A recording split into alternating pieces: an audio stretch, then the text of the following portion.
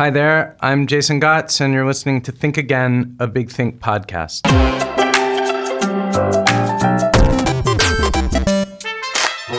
What gets a wolf or a pigeon up in the morning?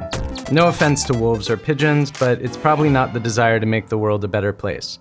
As far as we know, humans are unique in the freedom to decide what's worth doing with our finite time on Earth. But as my guest today argues, we often steal that freedom from one another or sell it off without even realizing it.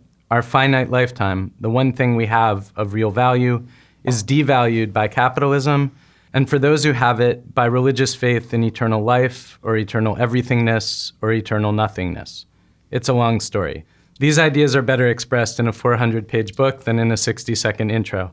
Happily, philosopher Martin Hägglund has given us that much-needed book in This Life, Secular Faith and Spiritual Freedom. Martin is a professor of comparative literature and humanities at Yale and a Guggenheim Fellowship recipient, and I'm delighted to have him here with me today. Welcome to Think Again. Thank you so much, Jason. I'm delighted to be here. So your book surprised me because you started out with what turned out in retrospect to be clearly necessary groundwork in attacking the idea of the eternal in religion, faith in the eternal in religion, but then end up laying out a framework for society. I think we should start in the second part, start by talking about value. Yeah. Because it seems to me that this is, in some sense, the core idea of the book, that we talk about values and what we value and what's important to us and how we can't seem to agree on what our values are as a society, et cetera. But the way that we define value in our society is the problem. So you use the term spiritual freedom, and spiritual has a lot of different meanings for different people. Absolutely. But you talk about the fact that basically in this life, we are invested, like every other animal, we're invested in our own survival, basically in counteracting entropy through energy. We need to eat, we need to, reproduce, et cetera. But we have this second thing, which you call spiritual freedom. Yeah. A very important starting point for me is that like all forms of life, actually, through their activity of maintaining themselves, generate a surplus of time.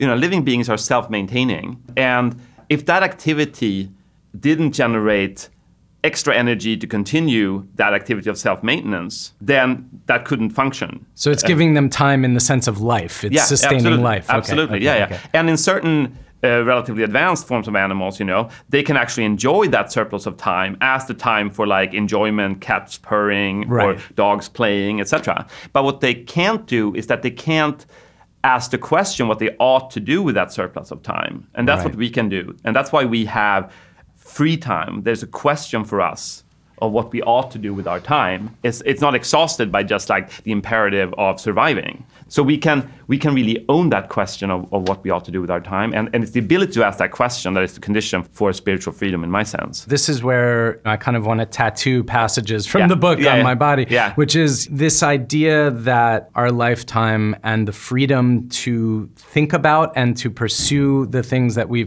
think about being worth pursuing, that's what we own in a sense. And that's the thing above all else that we should consider value. That's what we should organize our lives and our society to value. Absolutely. And this is what I'm calling socially available free time. Which is a mouthful. But the idea there is simply that we can relate to our time as free. We can ask that question what we ought to do with it. We can also, through various forms of technology, actually reduce the time we need to spend on securing our survival.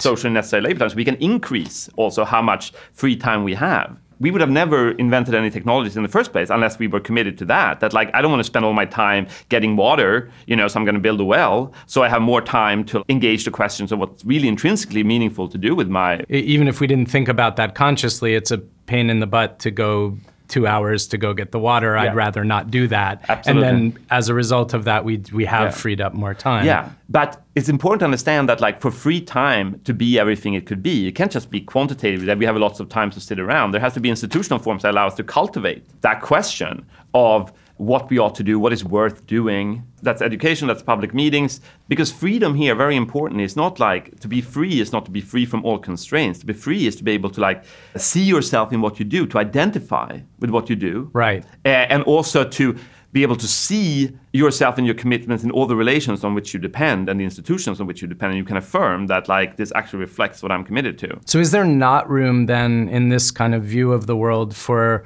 I don't know if such a person ever existed, right? But some theoretical simple person, like the human equivalent of Winnie the Pooh, right? Yeah. Who goes about the world just kind of existing and interested in whatever. There seems to be an imperative here, which won't necessarily be enforced by the society that you're advocating, but an imperative to engage socially in a way that I don't know if does every human want to do that. I'm glad you asked that, because it's very important to me that even though we tend to think of ourselves or some people as Winnie the Pooh in that sense, one thing I'm trying to show is that that's actually not the case. However deeply implicit, there's always a question of spiritual freedom for every agent, because you can't make sense of any particular thing you're doing without having some sense of what the purpose is. Even if you feel like, oh, this is pointless, that's still a relation to a purpose, something for the sake of which you lead your life, and in relation to which you understand what you're doing as meaningful or meaningless. And it's even possible,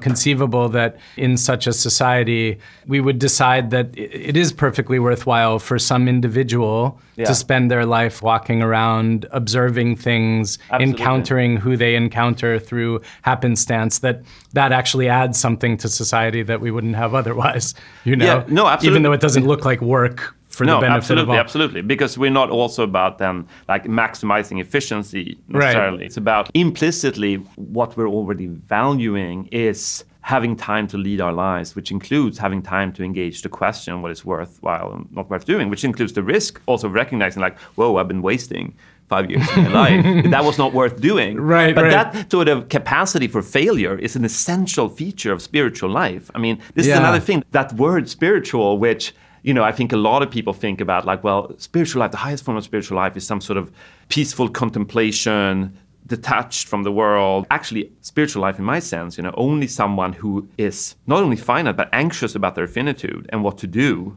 and have a living relation to that anxiety about, is this what I ought to be doing? And even when I'm really passionately committed, part of what animates my care and my freedom is that type of anxiety. And we shouldn't try to overcome that. We should own that in various ways. So I was thinking about, actually, before I get into Buddhism, because I'm going to go there. I'm going to go there. That's good. It's very instructive. But before I get into Buddhism, I do want to drill down on this thing that I think is really interesting and really important about how, so you talked about technology potentially freeing up more of our socially available free time, our time to do what we want or decide what we want. And you very clearly lay out the case that under capitalism as it currently exists, technology does not achieve that for us. I also want to point out that you're very careful to point out that capitalism has given us freedoms and ideas of freedom and individual rights that did not exist in society before, but it just hasn't made good on those promises. What's wrong with capitalism is not that it made us abandon some more innocent form of life or some primitive communism that we should get back to.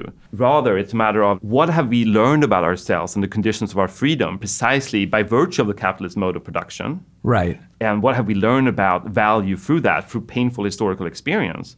And seeing that the commitment to freedom and equality that in a certain way have been made possible by capitalism can't be fulfilled by that form of life, and thereby it requires its overcoming. And that's very different than it's like regression back to some innocent state out of which we fell. Because under capitalism, we nominally all have the ability to pursue our own interests, and we all collectively nominally have the ability to grow wealth and redistribute it. Exactly, because if someone asks, like, what justifies capitalism? It says, like, well, because you can lead your free life.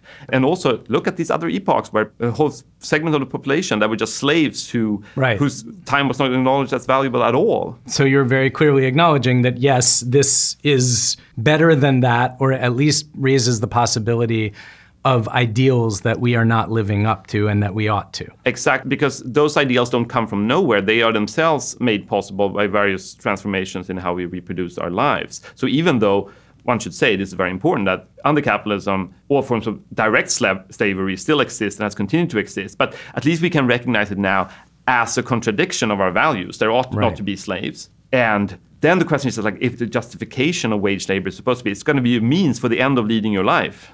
Mm-hmm. But if in practice you can show that what should count as a means and what should be the end of that means can't actually be embraced as the purpose, because the purpose is the generation of profit and growth of value in that sense, rather than the expansion of our socially available free time, then you have the resources for criticizing capitalism within the way it justifies itself. So we can combine, we can say like, yes, both specify why capitalism has to be overcome, but also why we couldn't have learned historically why without capitalism. It's not like we also could have sat down in ancient Greece and just figured out like, this is how we should do. Like the way we learn and come to understand things historically has to do with this determinate form of historical experience. And we have to think about like where the idea that each one is an end in themselves and of intrinsic value, that's a specific historical achievement. That's an ideal and a commitment to which we came to hold ourselves. It wasn't given that we were going to even have that historical achievement. My starting point is like, given that we have achieved that, what does that demand of us? And why is that promise and that commitment impossible to sustain and fulfill as long as we don't overcome capitalism? That's the argument. So technology under capitalism does not give us more free time because... Right. If I'm a capitalist and I'm figuring out how to develop various forms of technology, I'm not thinking like, well, how do I develop these technologies such that overall everyone has to expend less time on socially necessary labor? That's not your goal. No, that's my goal is to make a profit. Yeah. Is to transform that surplus time into surplus value. And that means that even when I'm trying to reduce how much time it takes, that's not to free up time for everyone. It is to be able to like make greater individual profits, and that shapes how we develop technology in the first place. So practically speaking, like when, in your well example or getting water is instructive here. We make the well, or we make the, what do you call it, like the super well? Yeah, the hyper well. Yeah, hyper well. Yeah. So suddenly we're able, instead of having one person take 2 hours to get a bucket of water, it takes one person 1 hour. And we have running water, and that should free up a lot more time for everyone to lead their lives. But it does not, because the person has to stand there pushing the water button. And also because if water is not a commodity that is produced and sold for profit, it doesn't generate any value or wealth in the capital sense, Sure. Because we don't measure our social wealth in terms of how much socially available free time we have. We measure social wealth in terms of how much profit are generated by corporations that can then be taxed and distributed in various ways. But, let's take something that is being sold, a product. When the technology makes it more efficient to produce that product, that doesn't free up more time for people because people get unemployed and then they just have no money, or the profit margins go down because other people get the same technology. Yeah, there are all of these factors that track all of these different contradictions. But when people talk about like, well, so many human beings might become irrelevant or useless when technology develops, then we should ask ourselves, like, what is our conception of relevance and value and use such that when you're not needed to produce commodities, that then you're irrelevant? That should tell us that there's something wrong and contradictory about the way we understand what our lives are for, what is meaningful, what is relevant, what is useful, because a human life is not for the sake of producing commodities or for the sake of profit. It's an end in itself. Right. So being unemployable in the sense of not being needed to produce whatever it is that labor that no one really wants to do. Produce at the moment should not mean irrelevance. And then also it shouldn't mean unemployment if we would understand employment not as wage labor being paid to do something that you don't want to do, but people are needed for all sorts of work that they could take up and see as meaningful in itself if we organize our society in view of that. But very important to see that like the reason we can't see it is not just because some individual failure, because under our life as it's currently organized, it is subjectively a problem.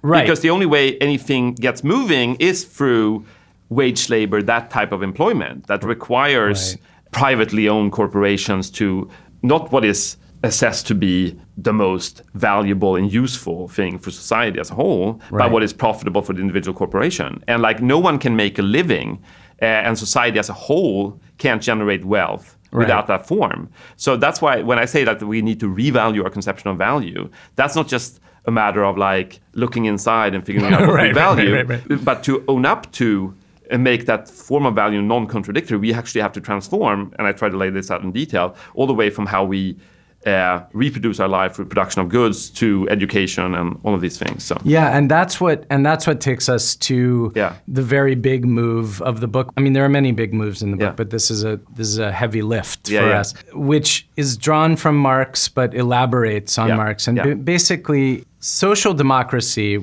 as you describe it, is basically redistribution of wealth within existing capitalist systems, and you're from Sweden, right? So your own country. Democratic socialism, on the other hand, is just a complete revisioning of value. What we value is socially available free time, and we consider that wealth, and that's where the American brain starts to go.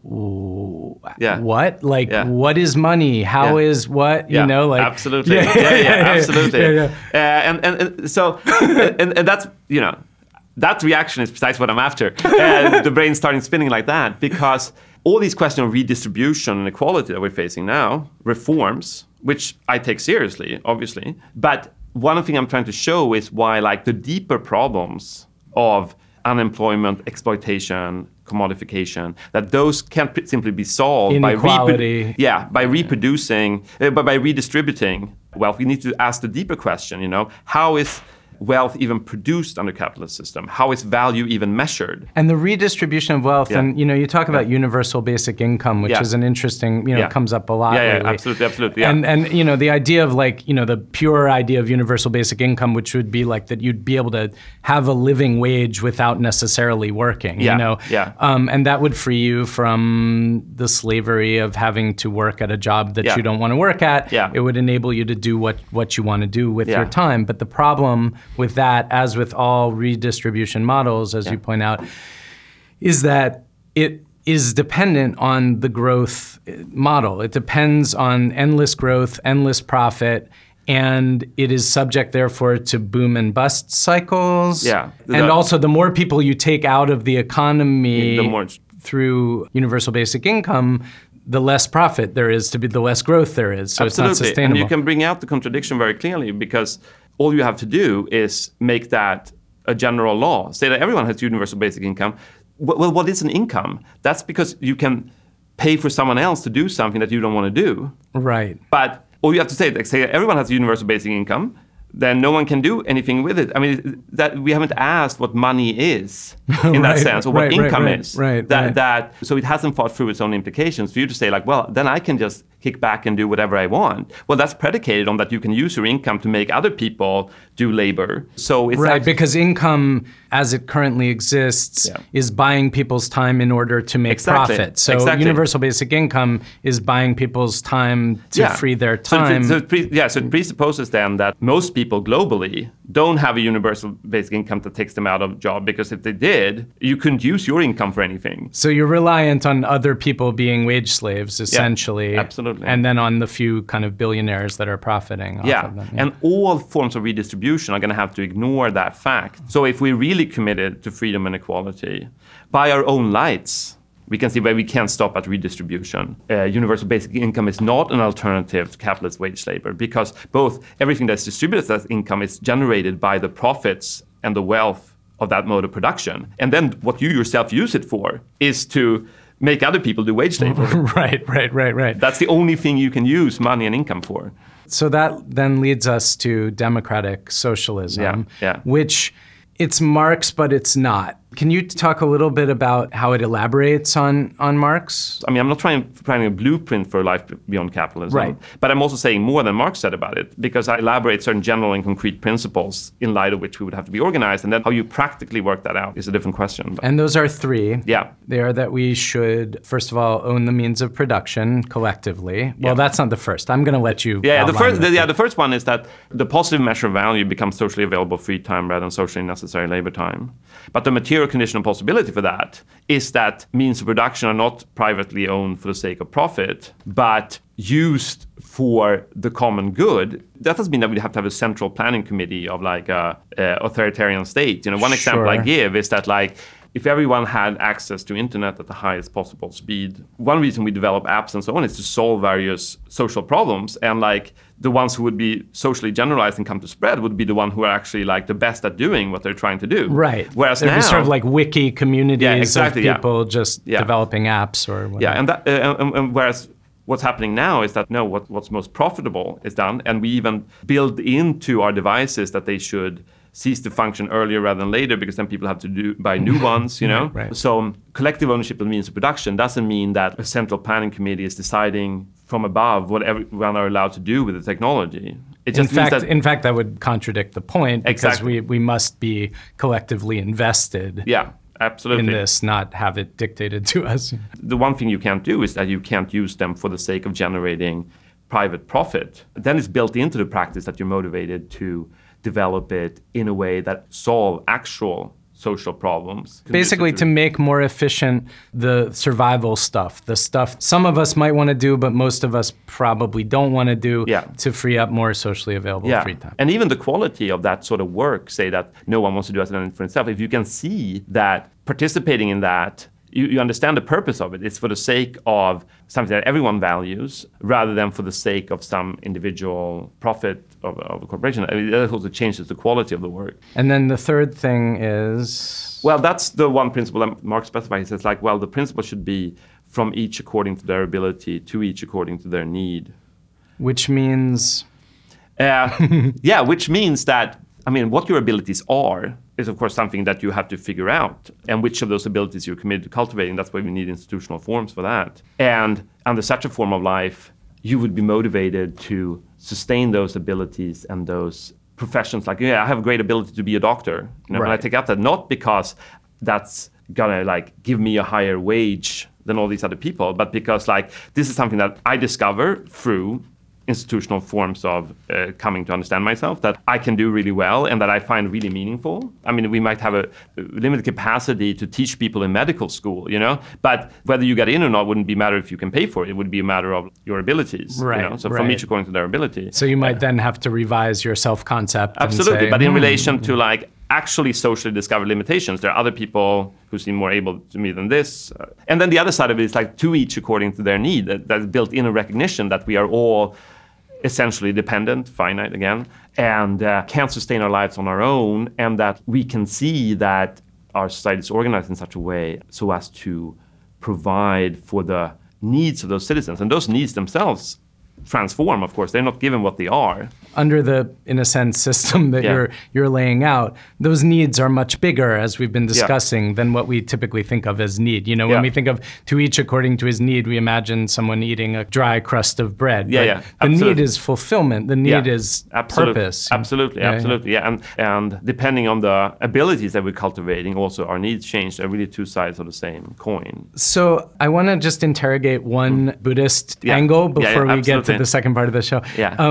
So I spent a lot of the first half of your book, because I actually am very interested in Buddhist ideas and practice, kind of wrestling and struggling and balking at, you know, some of the critique of Buddhism. Buddhism was just one of, you basically say that all religions share this tendency toward faith in the eternal. But my understanding of Buddhism, because of course there is the idea of nirvana, and of course there is the idea of enlightenment and total release from samsara.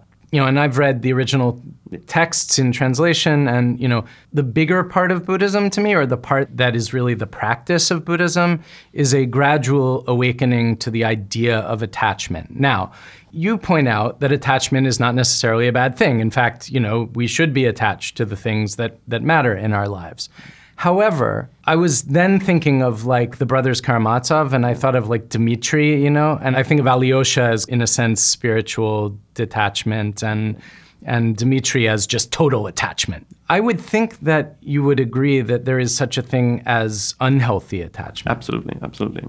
So it seems to me that the awakening that Buddhism, the practice of Buddhism teaches, I mean, up to the point of nirvana, is basically about loosening attachments that are unhealthy, recognizing the ways in which we attach unhealthily to things and loosening that. Absolutely. So is that objected to in your No, I'm really glad you asked the question that way, because it allows me to clarify a number of things.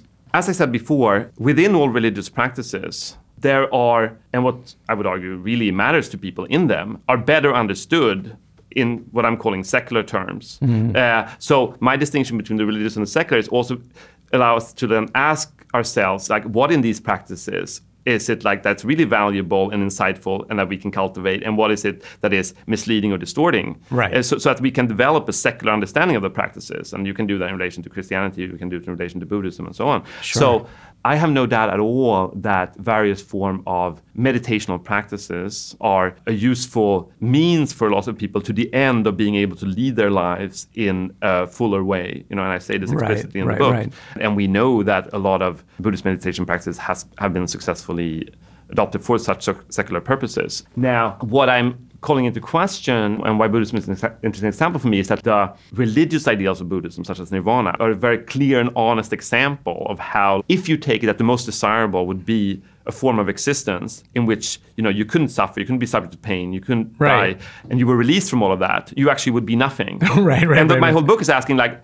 well, that's what's been, when you really look at it, what religious traditions ultimately say is like, well, the highest form of existence, the most desirable, would be that sort of resting in peace. I'm going to say, is that really what we want? Well, and this is the move that Buddhism and every other religion makes, which is to say that, Buddhism, I think even more so in some ways than other religions, says, look, it's a long way to there. Yeah. There's a lot of life between here and there. Yeah. And by the time you get to there, to the point where what you're looking at is just the kind of like unfolding dharma of things, the cause and effect relationships in which, self is not meaningful and all of these other things are not meaningful, you are at a very different place from where you're at now. Right. So, I mean, that's a claim, and without being the Buddha or traveling that path, I don't know. But it would say you can't jump from here to there. I think the important question is like, how should we understand what the highest good is? And I think it's imperative to recognize that the highest good is not some purpose beyond our shared fragile lives, but that to fully recognize, both in theory and practice, that truly an end in itself, we need to let go of those religious ideas that sees this as a mere means to the end of such salvation. Well, in a sense, it's almost the same thing to say that you have a goal which is not a goal of this thing that you actually can't focus on as you're going through your practice, and that the practice is awakening you to life itself, and that you are in life itself, and that thing may happen, may not happen, whatever, but you don't even understand what it is yet. Like, it's almost the same thing in a sense as saying, engage in life now. The important difference, though, is that there's a difference between awakening to that, my account, to that always already attached and committed to something that you can lose and it can cause you pain, and that the attachment itself is not the problem. Right. How you are attached, how you sustain the attachment, how that's modulated, that's what we should be focusing on. But it's a misdiagnosis to think that the deepest problem is attachment in general, rather than how we're attached. And that's why I sort of want to call into question the normative status of that ideal of detachment. Even if one thinks it's unattainable, I still think it's pernicious to hold it out as an ideal rather than fully recognize that passion, anxiety, attachment is part of how things matter. And the question is not whether or not to be attached, but how to be attached. Is there anything in what you value in these practices and what you think they can achieve that couldn't be wholly understood in what I'm calling secular terms, Right. And in those terms, then some of these practices of mindfulness and meditation and adjusting how you are attached, that would be all for the sake of being able to more fully engage the question of how to lead your life, what to do with your finite time, what to prioritize, what is valuable. And so my question then is about the absolute necessity of removing, for example, from Buddhism, the concept of nirvana, because the Pali Canon, which are as near as we know, is based on the original dialogues of the living Buddha. Yep. The man alleges that he went through a series of practices and then he ended up at an understanding of reality, which will result in him sort of not returning to this cycle of rebirths. Yes. I have, issues with rebirth, I have issues with karma, etc. But my thing is, about this necessary severing that you're saying. Yeah. The man says, you practice these practices, you will awaken more to the life as you're living it. That will affect your life in community. That will affect your life here in our monastery and also in reaction, or if you're practicing at home, because there are home practitioners in his time too, and your relationships, and it will awaken you to the way that we get unhealthily attached. However, at the end of this path, reality and your relationship to it as you understand it will completely dissolve in a sort of metaphysical sense that you can't really understand right now. You're saying we must absolutely cut that off, and these practices are only valuable insofar as we can apply them to this. I mean, it's the prestige of that ideal of that the ultimate purpose is to be released from our fragile, painful, difficult life together. I think we should recognize that, again, the highest good, the ultimate purpose is to not be released from such a fragile life together, but to make it flourish and purposeful in the deepest ways possible. And then it's like, at the end of the day, if everything turned out as it ought to be in the Buddhist vision, then like everyone would just be released from into nirvana, even if that would take 1,000 years. We would not live. Yeah, there would be no life. But that's also related to how one understands the problem of suffering. So the Buddha goes out into the world, see all these people suffer, and the solution is to transform your inner relation to that, ultimately in such a way that you can come to recognize that's an illusion and be released from it. Right. That's a very different project than Marx going out into the world and seeing that, no, we have to transform the social conditions of suffering. We have to transform the institutional forms in such a way, not as so as to be released from all possible suffering, but so as to qualitatively flourish in this life in a different way. Well, what I would say is that the Buddha adds that Marx maybe doesn't, is that a lot of that suffering is produced not only by our institutions, but by ourselves and by our own minds. I think that is true. And I think that's important as well. Absolutely, but that's one of those insights that I think can be salvaged in the right way by my framework. That is to say, like, there are all sorts of works one can do about how we are attached without thinking that the goal should be releasement from all attachment. And that, I think, brings us to your favorite word, unintelligible. Yes. The concept of nirvana is really unintelligible in the context of life as we understand it. It doesn't, you can't kind of hold both. You can't hold the idea of the ultimate disillusion of attachment to anything in your head and live your life at the same time. Absolutely. And when I say something is unintelligible, that should not be understood as like, oh, we are just too small and finite to understand it. Right. That would be a religious understanding of finitude, like we're limited in that way. No, it's unintelligible because it is... Makes no sense. Yeah, it makes no sense. And therefore it's undesirable to strive to achieve a state in which you couldn't be anyone and you couldn't do anything. You couldn't die, but you also couldn't live. And what I'm trying to show throughout the whole book is that you can't have one without the other.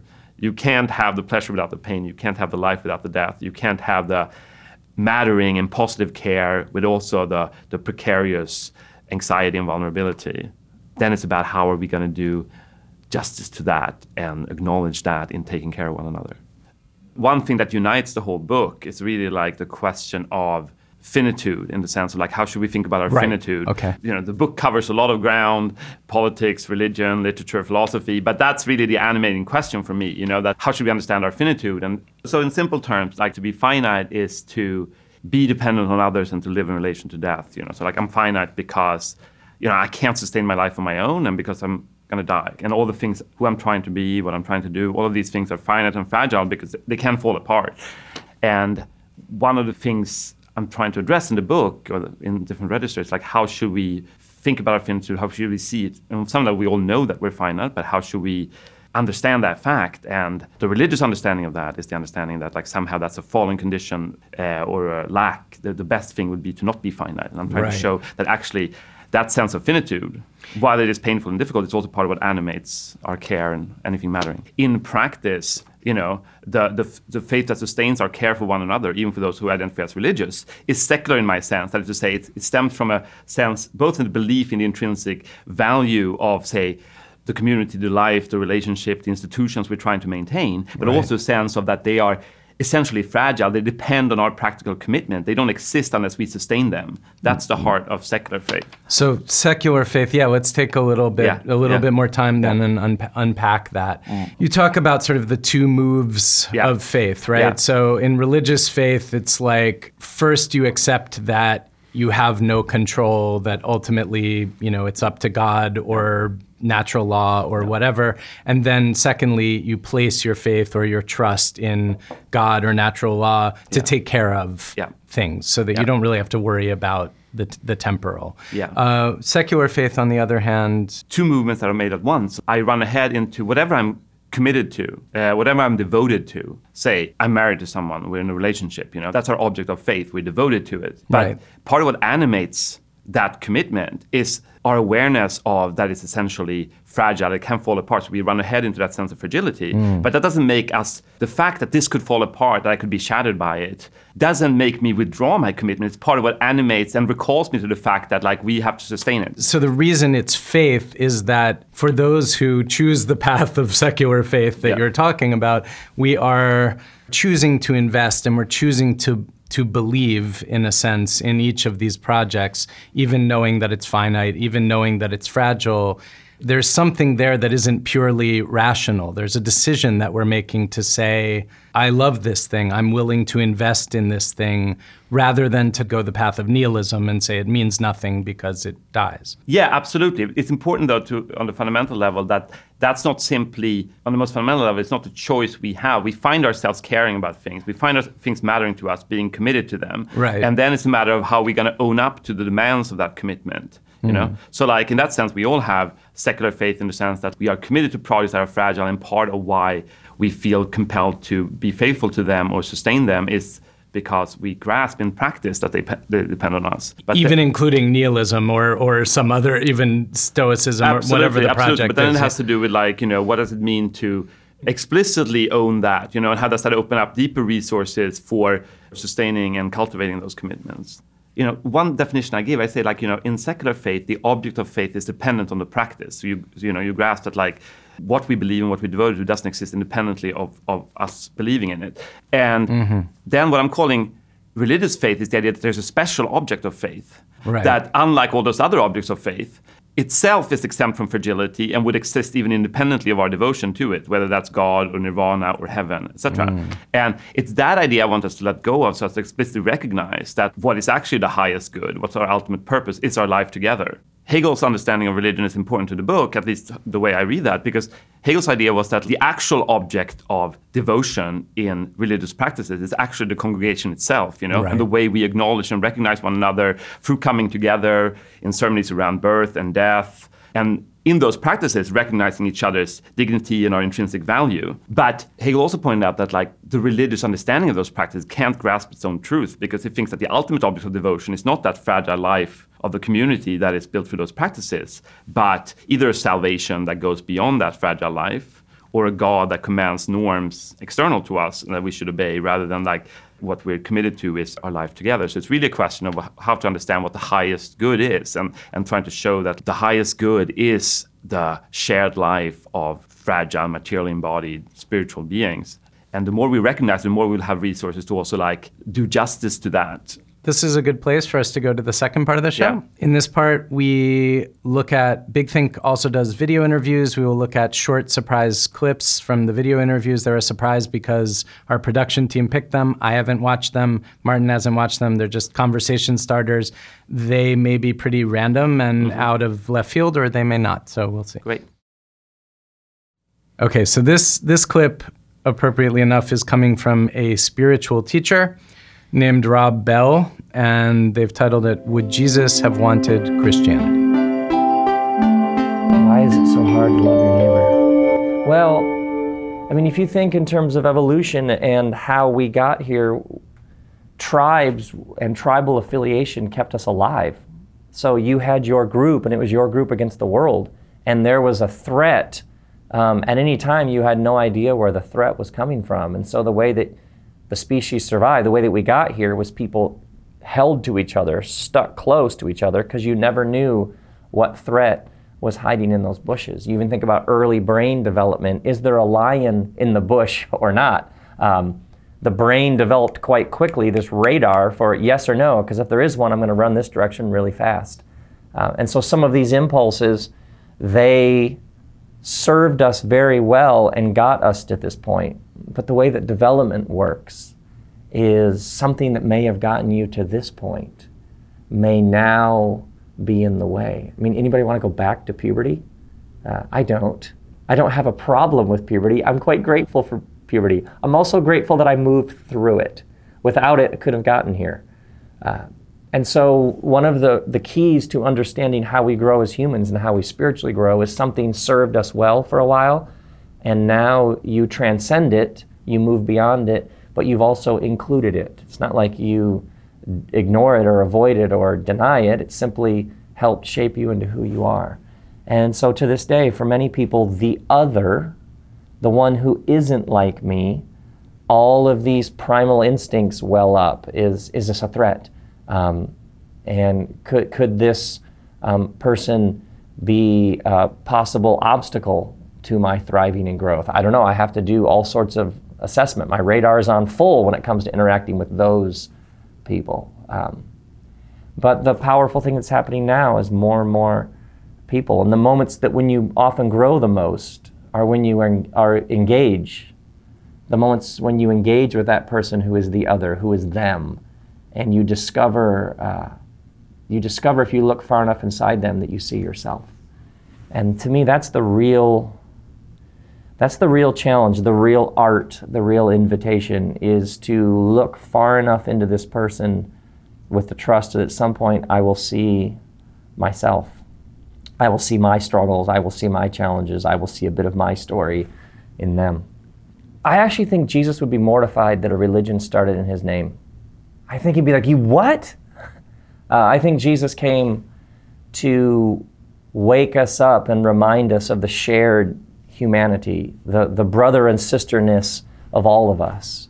I don't think he came to create another division where people could say, are you this or not this? I find Jesus more compelling than ever. I find his message of love, grace, compassion, courage, a third way of non-violence in the world, care for those who the system has not worked for them, love for the widow, the orphan, and the immigrant among you.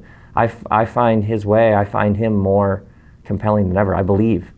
But I think the last thing he came to do was start another religion that would divide us even more.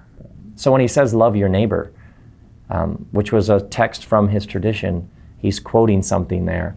If you love your neighbor could be anybody. And suddenly you have bonds and connection and solidarity with all sorts of people. That's always the moments of greatest joy. So I don't have really a problem with the word Christian unless it becomes this giant bulky thing that serves just to divide people all the more when Jesus' message was about bringing us together. How we should understand the birth and death of Jesus, how we should understand the incarnation and crucifixion is actually a major theme of the book, because I'm very interested in what it means that we came to think of the divine as something that is born and that can die. And from what I'm calling a religious understanding, that's still like just an intermediary step.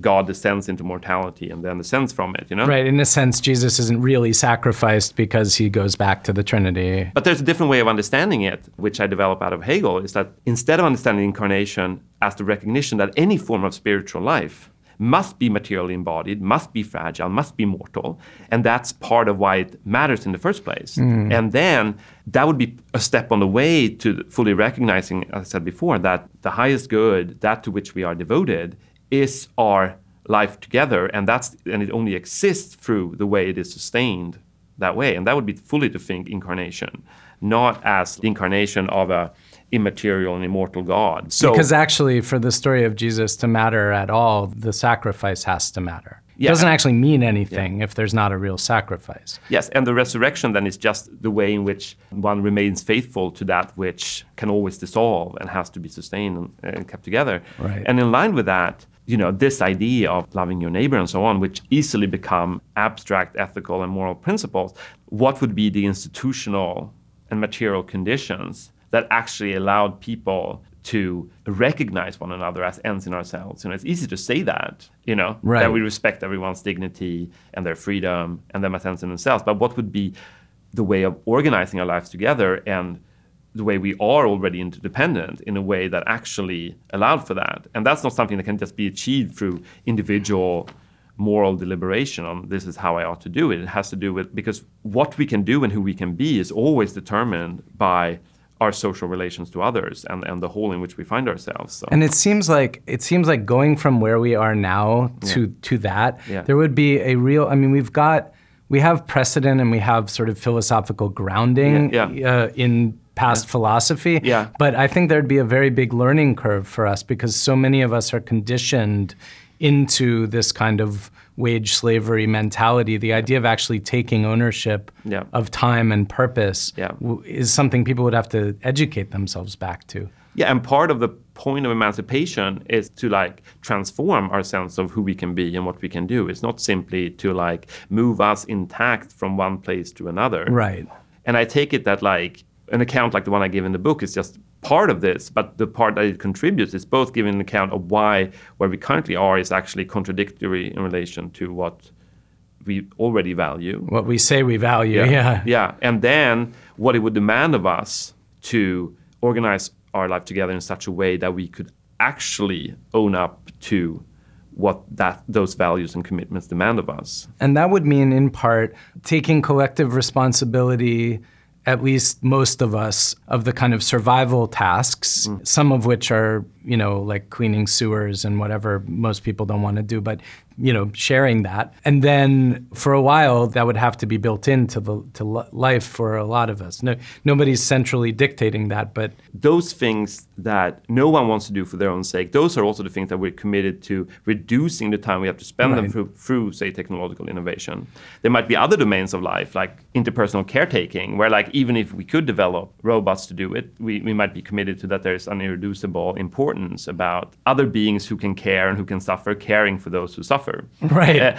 And the point is not to, in advance, answer all of those questions, but what would be the material conditions of production that actually allowed us to engage that question and formulate our answers to them in a way that wouldn't be self-contradictory, wouldn't generate all of these pernicious practical consequences that I try to argue are inevitable as long as we live under capitalism. It is hard to imagine a spontaneous collectivization of the means of production without a revolution. Yeah. Absolutely. Yeah. And what I'm specifying is that why we need a revolution and what we would be committed to in undertaking that revolution. How that revolution is undertaken is a different question. Mm-hmm. But my book is really about that why by the lights of the commitments we already have and that are being contradicted in our form of life, just in light of our commitment to freedom and equality, why that requires not just a reform, but a revolution of the form of our lives together, but also what sort of transformation that would be the point of such a revolution, and why we should care about it, why we should care about it, and why, by our own lights, it would be a better form of life. That sort of account, again, it's not sufficient on its own, but if we don't have an account of what's wrong with where we are and where we're committed to going, we have no chance of transforming our lives together. I think you lay out a very convincing framework, and people are, of course, going to start going, okay, what do we do first? Absolutely. And those are the right questions to ask. And my book is not sufficient to answer those questions, but there's a lot of talk now about capitalism is a problem, we need socialism.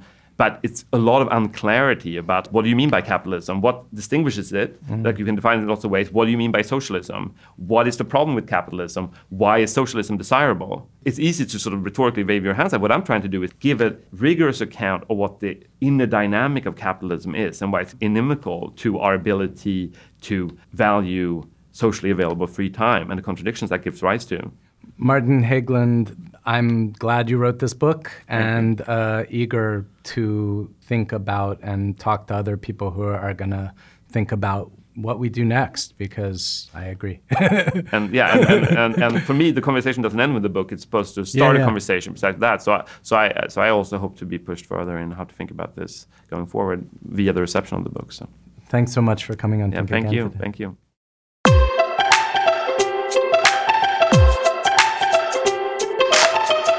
I've been making this show every week for almost 4 years now.